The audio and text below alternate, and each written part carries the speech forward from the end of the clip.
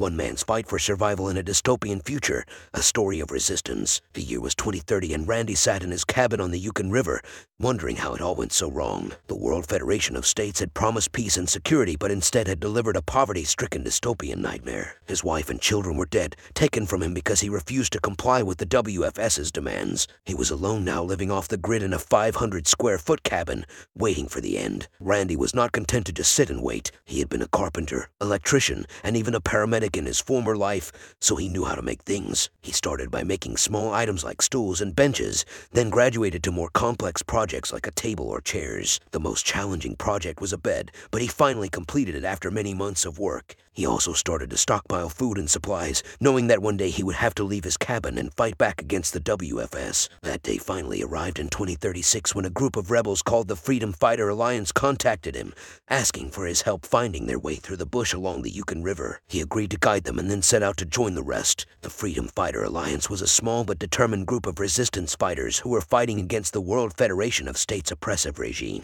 They had been doing their best to disrupt the WFS's operations and spread word of the atrocities that they were committing, but they knew that they could not win alone. They needed people with Randy's skills and knowledge, so they asked him to join them. He agreed, and for the next few years he fought with them, sabotaging WFS bases and supply lines, and helping to spread the word of the resistance. They were in charge of the northwest sector of what used to be North America, and were constantly on the move, trying to stay ahead of the WFS. They had a few small camps in remote areas, but their main base was in a hidden valley near the Yukon River. One day, while on a scouting mission, Randy and two of his fellow fighters came across a WFS base that was not on their radar. It was a small outpost, but it appeared to be heavily fortified and well defended. This was unusual since the WFS would have needed to resupply this camp with fuel and supplies to sustain them through the harsh winters, and they never heard or signs of activity. Was this a small signals outpost being used during the summer months, or was the WFS planning on expanding their operations into this sector? Randy and his team decided to investigate. They approached the base cautiously, trying not to be seen. After surveying the area, they determined that the base was lightly guarded and there were no signs of other activity. If they attacked the outpost, it would draw attention to their location.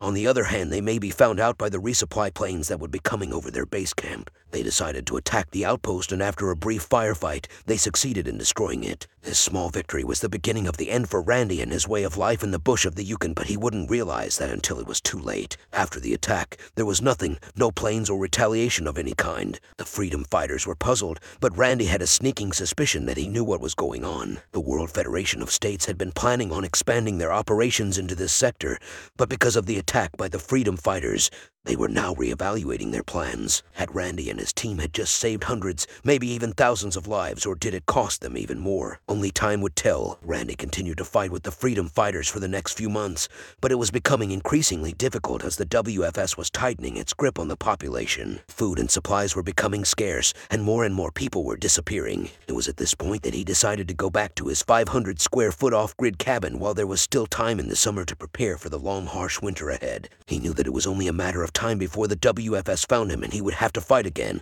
but he also knew that he could not fight forever. He had to find a way to survive long enough for the people to overthrow the WFS and restore freedom to his homeland. This was his fight, and he would not give up, no matter what the cost. Randy continued to live in his cabin with his German shepherd named Joe. He hunted and fished for food and stockpiled supplies for the winter. Life was getting back to normal, the normal from 2030. One day, while out hunting, Randy came across a small group of people who were trying to escape from the WFS. They were lost and had no idea where to go, so Randy took them back to his cabin and gave them food and shelter. This small act of kindness would be the beginning of the end for Randy. The WFS had been tracking these people, and when they didn't report back, they knew that they were hiding out with Randy. A few days later, a small team of WFS soldiers showed up at his cabin, demanding that he turn the people over. Randy refused and a firefight ensued. In the end, Randy was killed, but not before killing several of the WFS soldiers. His death would not be in vain, though, as it would galvanize the remaining people into fighting even harder against the WFS. The Freedom Fighter Alliance would grow in numbers and become even more determined to restore freedom to their homeland. Check out our previous post. The world is on fire.